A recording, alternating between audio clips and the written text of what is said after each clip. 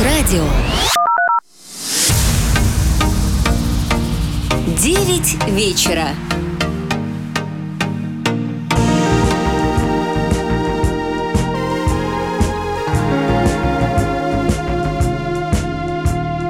This is a place for good music.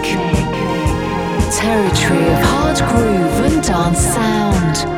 Best selection in the weekly mixtape from Sasha Twin. Sasha Twin. Sasha Twin. All you want to hit. All you want to hit tonight. Tonight. Tonight.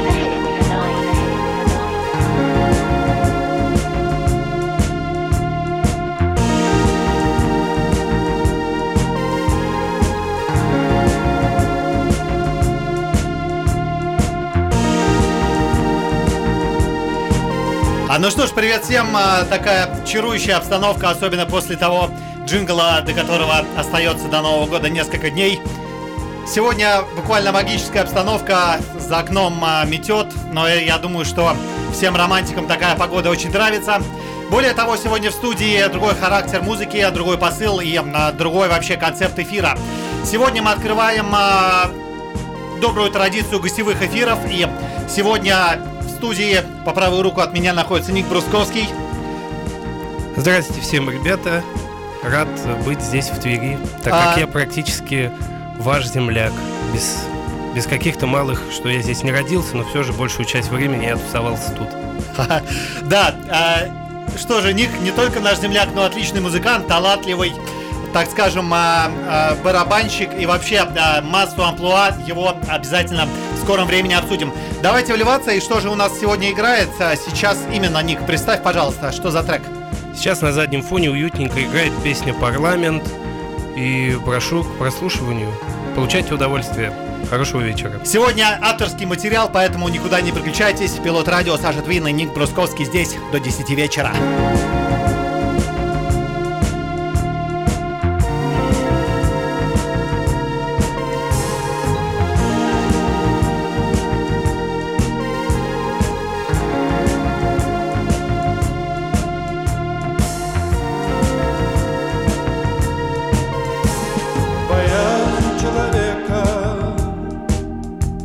Все есть для этого волшебное слово спать, но ты не захочешь.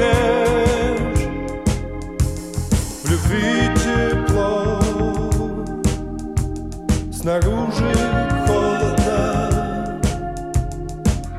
Не залезай в мою душу, чемпион. Где как не там, нам всегда будет весело. Так, капитан, вижу туманный Альбион. Чувствую, что будешь ночь напролет. Не смешно шутить, а потом, как всегда, закурить. Мой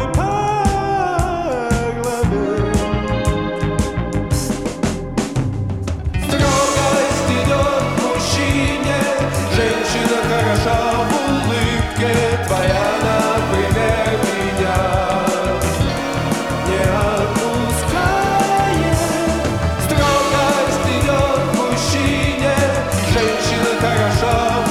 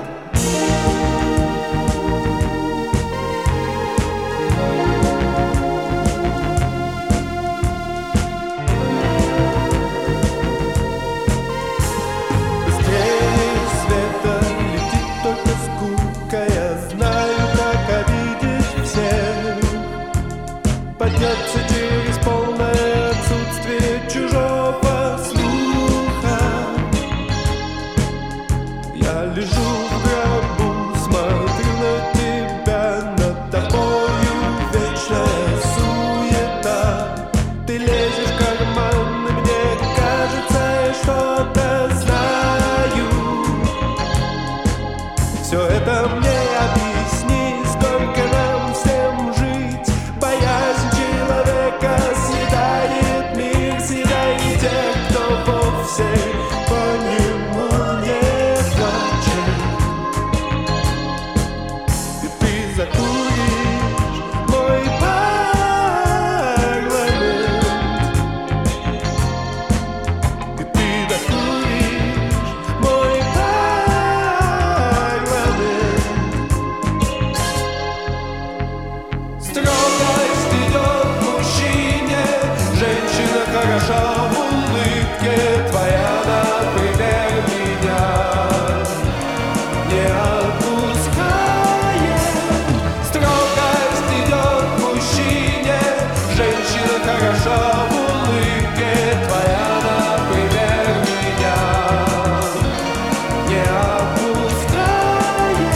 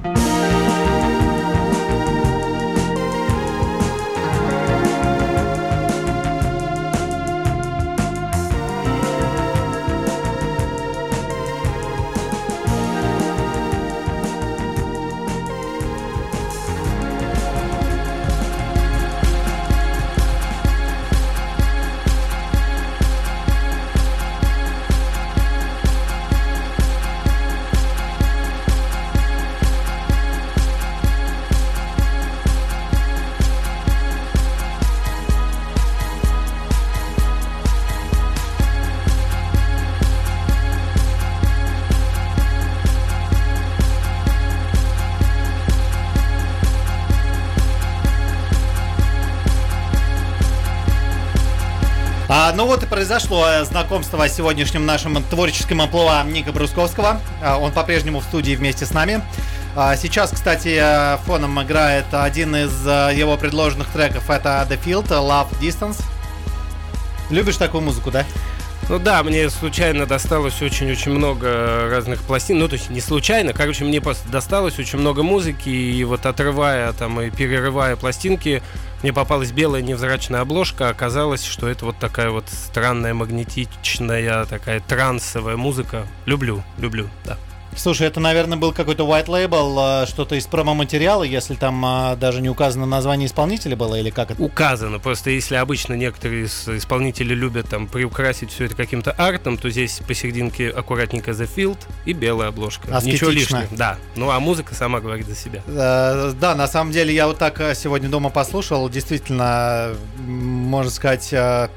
интересное звучание. Ну что же, сегодня, наверное, акцент падает весь на тебя.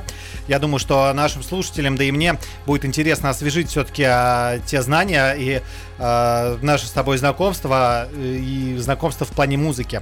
Очень интересно, как ты вообще к этому пришел, потому что действительно мы с тобой давно знакомы, честно скажем, и я вот не ожидал от тебя такого какого-то старта достаточно серьезного в музыкальной карьере. Я, конечно, могу вспомнить, наверное, события, побоюсь этой цифры, наверное, 15-летней давности, когда я поприсутствовал в одном из университетов нашего города, где тебе довелось открывать этот праздник.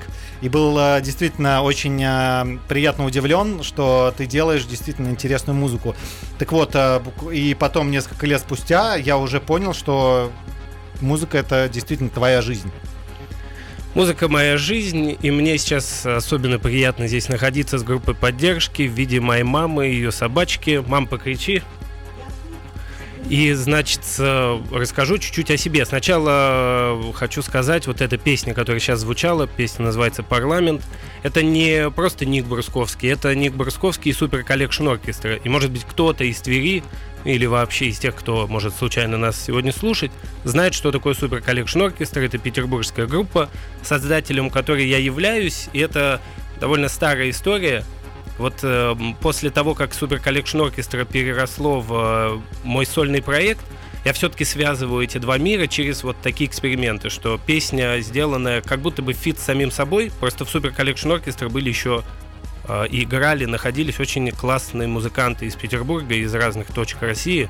В общем, это такая закольцованная история. Супер Коллекшн Оркестр, Ник Брусковский.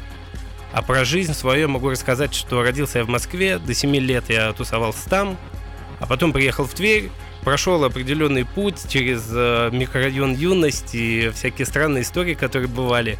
Но потом появилась музыка в моей жизни, то есть она была до этого всегда, потому что ее в меня втащила моя мать, но потом как бы я уже осознанно понял, что вот из всех прелестей жизни я выбираю именно эту, начал заниматься ей после долгих поисков, как это делать и с кем. Вот первым был то, где ты находился на концерте в университете в Петербурге, в Твери.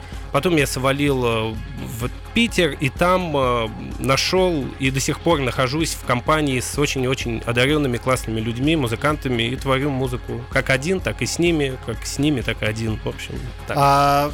Я, например, помню первых людей, которые попали в мой музыкальный вкус. У тебя вот кто это был? Кто из команд, музыкантов, может быть, вспомнишь сейчас? Ну, это Битлз. Все достаточно просто, и как бы ничего здесь такого необычного нет. Битлз главные были долго. Ну, они, наверное, главными останутся. Просто сейчас уже такое огромное количество музыки можно слушать, и так много было прослушано. То есть у меня были такие волны. Сначала я был только битломаном, потом я перешел в какой-нибудь хард-рок, дальше я начал сходить с ума по хип-хопу, потом я ушел в какой-нибудь странный еще, и дальше плавание уходит, земля за землей мне встречается в виде музыкальных каких-то островков. Но главным как бы местом, откуда я вышел, является группа Битлз. Слушай, да, действительно, правильно заметил, что буквально, там, опять же, 15 лет назад как-то проще можно было разбираться в музыке, потому что доступ к музыкальному материалу был существенно ограничен, не было интернета и не было такого стремительного развития продакшена, потому что, на мой взгляд, допустим, эпоха музыкального продакшена сейчас и там, опять же, возьмем нашу эпоху 15-летней давности, она другая.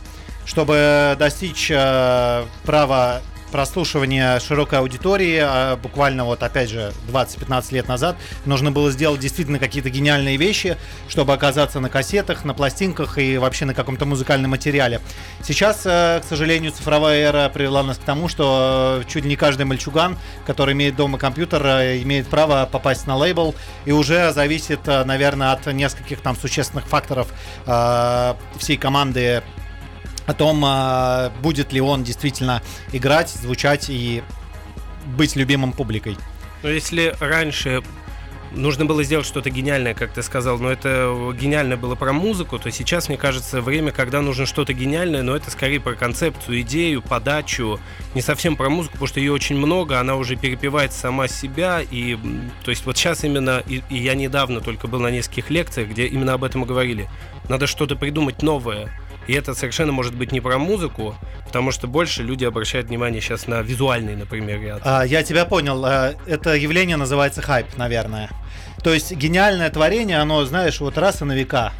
А хайп, он буквально прогремит, может быть, месяц, и все не только об этом забудут, приходится что-то еще новое придумывать. Ну не дай бог сейчас, чтобы эти вещи оставались долго, тогда просто у нас не хватит ресурсов воспринимать это. То есть так много всего, что нам вот только по кочкам по этим и скакать. Хайп, но он весь с коротким сроком годности. А в твоей работе как лучше делать? Либо что-то и на века, либо именно хайп? Вот твой подход. У меня нет определенного подхода, так как все время меняется и в голове, и все зависит от того, в каком настроении я нахожусь. И иногда мне хочется делать что-то надолго, что-то вдумчиво, но чаще, на самом деле, у меня получаются такие быстрые эксперименты. Мне нравится, мне кажется, очень много информации, и делать что-то на века. Просто пока ты будешь это долго делать, что-то долгое надолго, люди уже потом могут не понять, что ты вообще имел в виду. Надо делать здесь и сейчас, и вот на реактивной силе. Я уже часто это говорил, бросание вот творческих каких-то импульсов и вещей, ты будешь держаться над бездной и иметь возможность вообще быть. Я вполне с тобой согласен. Даже я всегда наблюдаю за тобой в соцсетях контент. Я связан немного с контент-производством и тоже придерживаюсь такой мысли, что нужно делать здесь и сейчас, потому что, например, обращаются заказчики и говорят, нам нужен рекламный видеоролик.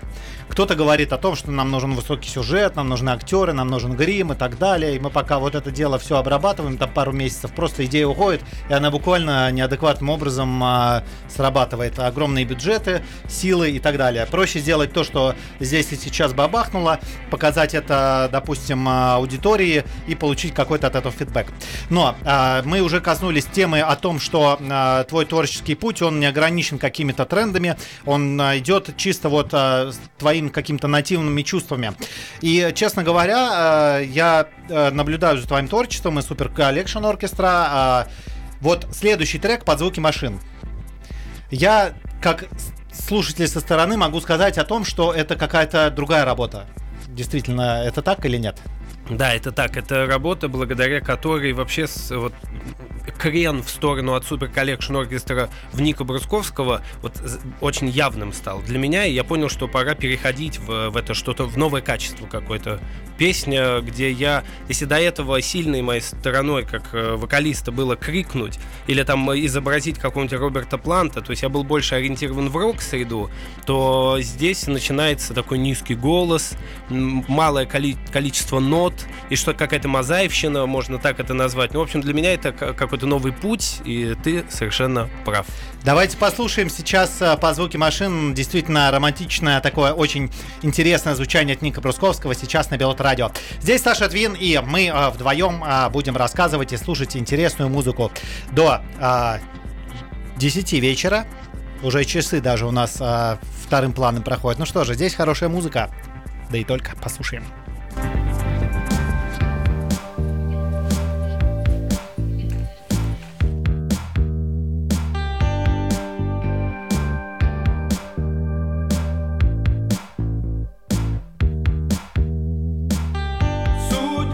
Не требует участия. Портрет напишет карандаш. Я собираюсь на свидание.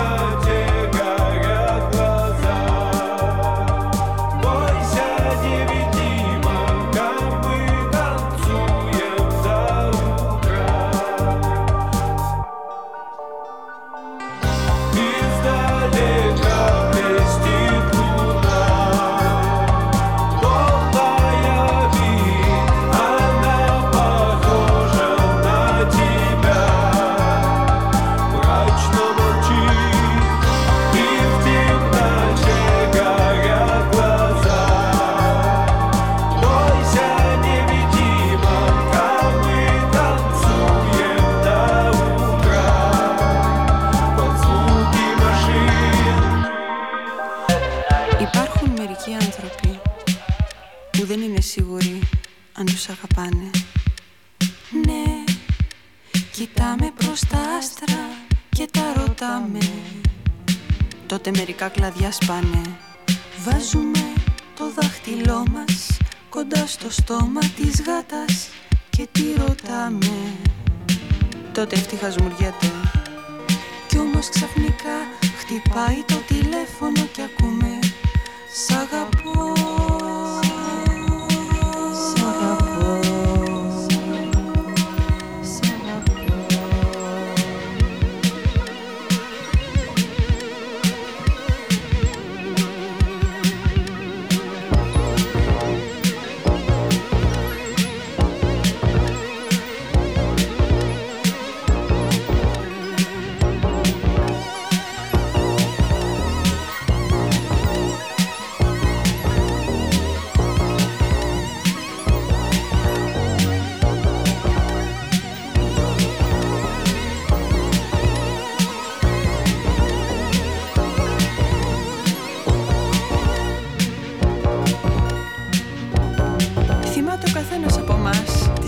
Που μας πήγαιναν επίσκεψη σε άγνωστα σπίτια, τις καθημερινές στο σχολείο, άγνωστους ανθρώπους να μας μαθαίνουν ακοή, σε πρωινά προσευχών στο προαύλιο, χωρίς την αγάπη ή την οργή του Θεού.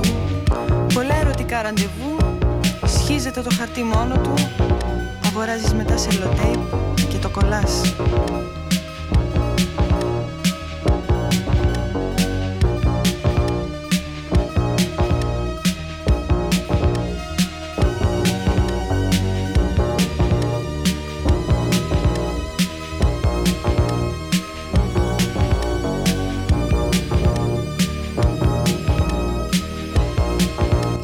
Ну вот мы по-разному, в общем-то, двигаемся. Сейчас такой электроклэшевый трек. Расскажи, кстати, о нем. Это Ленка Платонос. Такая дева, достаточно авангардная и культовая личность. А познакомился я с ней очень необычно. Я бы такую музыку, не подумал бы, что она мне встретится именно там, но есть сериал «Меломанка», в котором снимается дочка Лени Кравица. Я не помню, как ее зовут. Мне мой брат постоянно говорил, кстати, привет ему, я думаю, что он нас слушает. Привет, Фил. Да, привет большой. И вот он мне говорит, посмотри этот сериал, посмотри. Я долго-долго телился, а потом включил, и кайф этого сериала для меня был в том, что очень много свежей музыки я услышал. И вот с этим треком была такая история, что, значит, чувиха, там, вкратце расскажу, работает в магазине, продает винил, у нее есть дружок, который дикий коллекционер очень странной музыки, редкой, и он заходит в магазин такой весь счастливый, с пластинкой в руках, и говорит, у меня в руках нечто, я отрыл первый пласт, и говорит что-то, вообще не могу понять, и включает песню, мне она очень нравится, я не могу ее нигде не сшазамить, ничего, и вот я долго по буквам вот это место прослушивал, все пытался понять, что он говорит, какая-то Платониос, ну, в общем, и я вот только через где-то неделю смог наконец-то каким-то образом выцепить эту песню, и теперь она на вечеринках, которые я периодически устраиваю у себя дома, главная героиня. То есть квартирники никто не отменял? Не, по-любому. Но это не те квартирники, где, там, например, я бы под гитарку пел. Это те квартирники, где мы слушаем чужую музыку, выпиваем, и если доходим до нужной кондиции, немножко танцуем. Соседи-то как? Соседи хорошо себя чувствуют. Вкус твой музыкальный воспринимают или наоборот? Я отрезан. Мне везет и на студии, и дома. Я отрезан полностью от соседей. Внизу никого нету, наверху им не так слышно. Поэтому я могу шуметь везде. Слушай, пусть тебе сопутствует удача в этом вопросе, потому что музыкантам действительно очень сложно находиться вот в этой социальной среде, когда хочется прям шарахнуть громко, всегда вспоминаешь, что где-то кто-то есть. Так, ну ладно, хорошо, примерно ориентировались на твои музыкальные вкусы. Сейчас у нас, кстати, уже здесь заряжена новая пластиночка, если можно так сказать. Песня «Солнце» вышла что-то, по-моему, 2 или 3 дня назад. Мне сначала казалось, что она выходит не вовремя, так как сейчас все вот снегом заметено, ну какое солнце. А потом я понял, что раз так сложилось, то надо играть уже до конца. И прям вот петь про солнце, и даже видео в Инстаграме. Кстати, подписывайтесь все на мой Инстаграм, он называется так же, как называюсь и я, Ник Брусковский. Там вы будете, помимо того, что, например, сможете узнать о каких-то моих новых релизах, увидите мою рубрику, которую я недавно придумал. Она называется «Дом музыки Ника Брусковского». Это место, моя студия, она называется «Дом Дом музыки, и там я показываю, что такое направление фри-поп в музыке, которое я сам придумал. Оно о том, что нету границ, так как мне было очень сложно найти музыкантов и найти тот стиль, в котором я буду играть. Меня носило то это рок, то это джаз, то это электроника, то это еще что-то. Я понял, что надо создать стиль, в котором можно будет все. Вот это называется фри-поп, и там я наглядно показываю, как это происходит. Одна песня, там где-то примерно 2 раза в неделю я выкладываю 2 раза в неделю я выкладываю ролики, и там вы сможете посмотреть, то я вот в таком амплуа выступаю, то в другом. И также зову туда периодически своих друзей-музыкантов. Если сейчас кто-то слушает нас, и он любит как-то бренкать на гитарке, то он может мне написать, и я с удовольствием приглашу его к себе в гости. Уважаю людей, которые с открытой душой относятся к своему делу и всегда гораздо принимать у себя единомышленников. Немногие, честно говоря, обладают этим чувством, но я всегда это ценю, и ты молодец большой. Я открытый человек и большой молодец. Может быть, благодаря этому все-таки у тебя действительно свобода в музыке, свобода в творчестве присутствует, потому что каждый релиз, он характерно отличается от предыдущих. И почему-то, опять же, вернемся к твоей истории музыкальной. Ты вообще существуешь как барабанщик, наверное, да? Я существую в 2 амплуа, как барабанщик и как певец. Да, но именно твой музыкальный инструмент — это все-таки барабан. Вот сейчас мы послушали под звуки машин. Каким образом ты пришел к этому звучанию? Тебе же хочется все-таки какой-то вот, наверное, более шумной музыки. Я барабанщик, но это очень странно. Каждый раз, когда я пишу музыку, что касается барабанов в ней, это очень просто. Хотя, когда я просто одеваю там наушники и сам по себе занимаюсь, я играю что-то такое там, что-то необычное, со странными размерами или где много экспрессии. Как только дело доходит до записи, я очень становлюсь консервативным, и каждый удар на весу, на счету, и чтобы ни одного больше не было, чем нужно. Здесь под звуки машины родилась так, что я проснулся с сильным похмельем, а перед этим вечером мой друг мне точнее ночью уже практически на ночь, мне мой друг включил песню Агаты Кристи, Хари Гали Кришна, она, по-моему, называется, и я просто охренел, я ее никогда не слышал, мне она так впала в сердце, и он мне ее включил, ушел, я дослушал и вырубился. Проснулся утром, потому что мне очень плохо, и чувствую, что помимо того, чтобы начать либо опохмеляться, либо, например, просто как-то делать какую-то физкультуру и выходить из этого состояния, его можно использовать в благих целях, например, написать что-то. Я сел к компьютеру, не знаю вообще, что это будет, и вот оно просто вылилось, или я хотел ужасно сказать, изрыгнулось из меня, прошу прощения. Вот так появилась песня, и все это было сделано без живых инструментов, что, конечно, слышно. То есть я набил на драм-машинке какой-то биточек, записал живой бас, потом, арпеджиатор включил, а текст сам просто вылился. Он, конечно, потом немножко там корректировался, но на самом деле песня написана сразу. Интересный опыт, вообще, как вот это все происходит, действительно. Меня всегда интересовал вопрос, очень много рок-коллективов, которые в студийной работе делают именно такую вот синтетическую музыку. И меня всегда интересовал этот вопрос. Вот барабанщик, он такой весь парень, который любит энергично исполнять что-то на сцене. Каким образом они пишут в альбомы электронное звучание?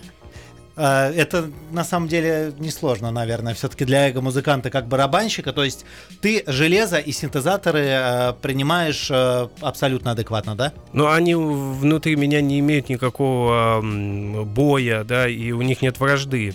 Просто это сегодня я хочу пошуметь, и я панк-рок, а вот завтра я, например, уже что-то другое электронное. Это и есть фри-поп на самом деле, это да. И есть он, и я всячески вам сейчас демонстрирую это своими ответами. У меня всегда стандартный вопрос про технологии, про подходы к музыке. Я общался тоже со многими музыкантами и разного уровня, известными и не только. Многие вообще прям отвергают. Нет, я только на железе, или нет, я только там на синтезаторах. У каждого свой выбор, и тут не за что ругать. Просто мой это как-то быть таким достаточно подвижным, пластилиновым. Технологии ты не оставляешь. Это все еще из-за того, что когда я был маленький, я слушал Prodigy, которые орали там из машины, или в хате у моего брата, которые сильно на меня повлияли. Prodigy гениальная группа. Совершенно. Я был пару раз на концертах. Очень ненавижу тебя за это. Я не был. Этому рад. Могу дать, кстати, совет, ребят. Вот если хотите, если хочется ехать, нужно ехать. Потому что буквально у меня такая история была. Я как диджей, у меня пятница, суббота, я всегда работаю. Мне что-то некогда, там концерты, какие-то мероприятия. Но приезжали они, и я просто сказал: нет, ребят, я сегодня уезжаю. И я действительно, может быть, горжусь тем, что я побывал. И успел, да. Потому что, к сожалению, сейчас группа навряд ли соберется, и это, конечно, потрясающее шоу, вот эта энергетика. У меня была такая история, первый раз мы поехали на концерт, это была спортивная арена «Лужники». Мы настолько мощно танцевали, что я вышел оттуда без паспорта, и мы в такой эйфории с другом идем, значит, фанаты выезжают, из тачек орет музыка, все такие заряженные после этих танцев, я весь мокрый, с меня просто стекает. Мы прошли метров, наверное, 500 вот в этой плотной толпе, я такой по карманам хлоп, у меня нет паспорта. Мы развернулись, поперли обратно против этой толпы, в итоге сотрудники органов доброжелательно мне отдали паспорт и сказали: будь вежлив. После чего мы приехали на охотный ряд, у нас случилось недопонимание с двумя ребятами. В общем, там отдельная история. Ну что же, вернемся к твоей работе, трек «Солнце». Действительно очень интересный такой перформанс, видеоперформанс в интернете. Я, кстати, оценил вот эту handmade, как это можно сказать, аксессуар. Это великая работа, это практически произведение искусства, сделано моим другом Олегом. Спасибо ему за это огромное. Вот просто я действительно, ты сейчас как сольник, но в тебе столько такая концентрация различных каких-то концептуальных вещей. У тебя есть все-таки общество, которое тебе дает вот эти вот моменты, которое тебе помогает делать вот эти даже чудаческие видео, в общем-то, да? У меня по-любому всегда есть рядом замечательные люди. Я люблю общество талантливых людей. То есть сольная карьера — это не крест, это не затворники, это просто как-то ты сам продвигаешь всех тех людей, которые вокруг тебя, грубо говоря. Через свое имя, да, ужасно, но так оно и есть. Ну, что же, ты занимаешься отличным, правильным делом. Расскажи про этот трек, и давай его уже, наверное, будем выпускать в эфир. Ну, песня «Солнышко», она на самом деле о переживаниях, о пути человека и видении его, что на самом деле мало чего меняется из того, что бы ему хотелось. И вот как ты сказал, совет по поводу того, что если кто-то хочет, то идите и делайте это, да, например, на концерт попасть. Также и здесь, наверное, песня о том, что если надо, то двигайся, и обязательно солнце взойдет. Ну что же, здесь сейчас, кстати, свеженький трек, который недавно вышел. Ник Брусковский с авторскими работами здесь.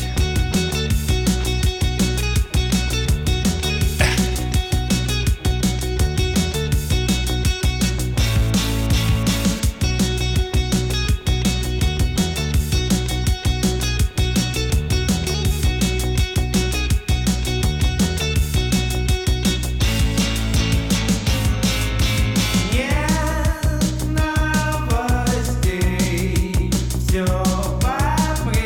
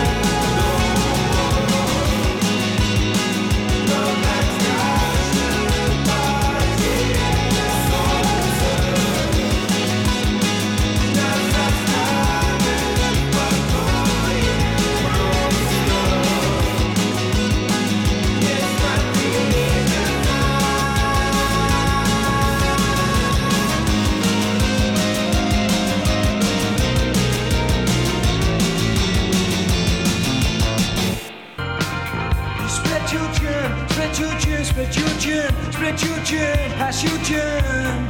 Spread your germ, pass your germ. Spread your bug. It's no national CP. You can't stop and wait.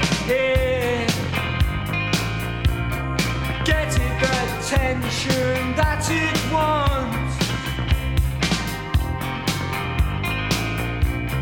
Give it the attention which it needs. A strong, strong, strong, strong, strong medicine won't put you right this time. Spread your germ, breed your bug, breed your germ, pass your bug.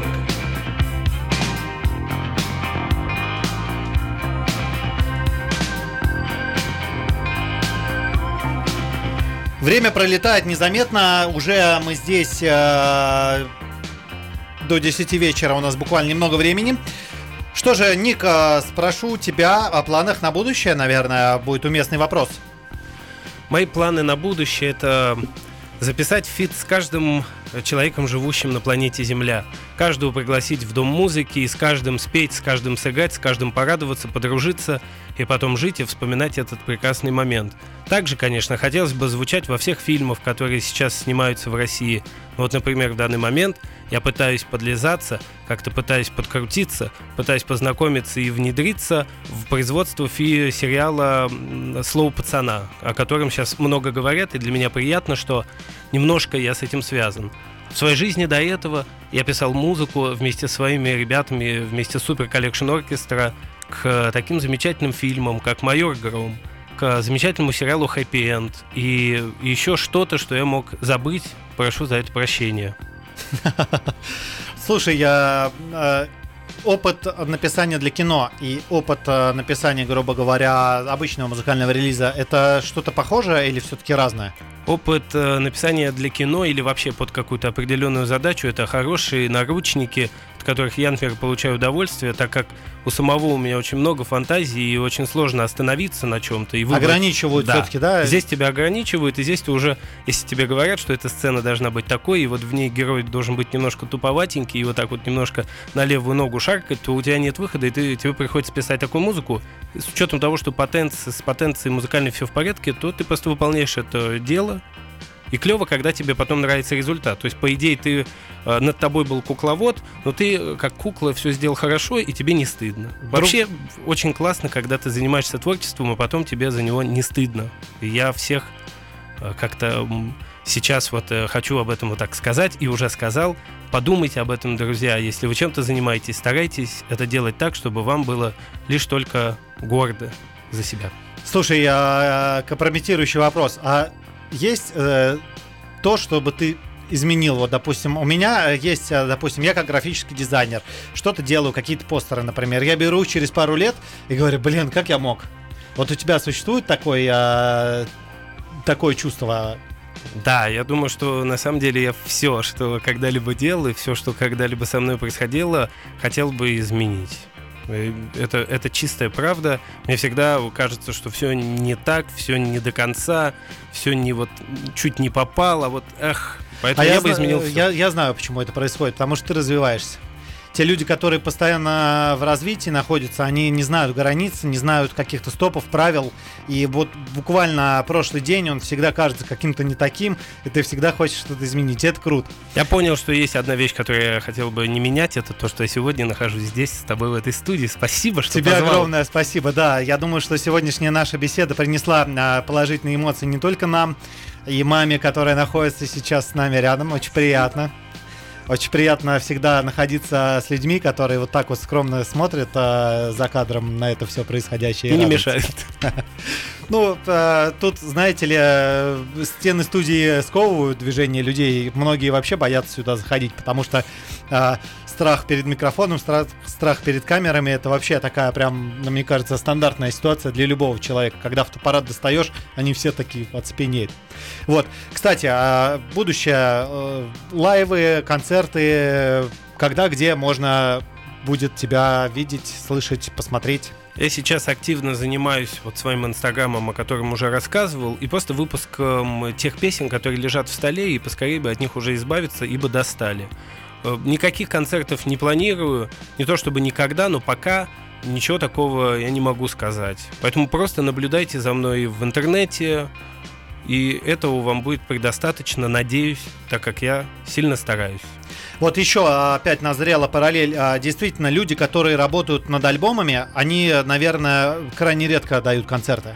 То есть, если ведется студийная работа у музыканта, она именно в студии происходит. Не бывает такого, что ты, например, в понедельник в студии, в пятницу у тебя концерт. Это, наверное, очень сложно, да? Ну, это редкость, и такое бывает, но чаще всего, конечно, люди уходят в туры, там полгода они путешествуют, а потом шлют это нахер и садятся делают в студии и уже новых, начинают сессий. Но нет, я бы хотел и рыбку съесть, и сесть поудобнее, поэтому думаю, что когда начнутся концерты, это никаким образом не повлияет на мою студийную работу. Я думаю, что фри-поп в этом и проявляется, когда ты делаешь так, как тебе угодно, хорошо, качественно и здорово. Да, и потом мечтаешь все это переделать. Спасибо тебе огромное. Фиксируйте обязательно каналы Ника Брусковского в интернете, Инстаграм, я думаю, Ютуб какой-то можно подключить или ВКонтакте. В общем, ищите, читайте, развивайте, любите хорошую музыку. И, кстати, следующий трек у нас про историю. Про историю, связанную с учителем музыки, которой в моей жизни, конечно, не было, но все-таки я думаю, что у кого-то такое могло быть, а кто-то сейчас своих детишек отдает в школу, так вот будьте внимательны и наблюдайте за тем, какие у вас педагоги, и вовремя давайте им по рукам, а вовремя дарите им цветы, потому что педагог — это ваш самый лучший друг, от него зависит, каким будет ваш ребенок. Вот так вот насущный совет от Ника Брусковского, талантливого исполнителя, музыканта и вообще отличного человека. Спасибо тебе огромное, жму тебе твою классную мужскую руку. Давайте послушаем, что же, какой учитель музыки был у Ника. Здесь Providance до 10 вечера и Саша Твин.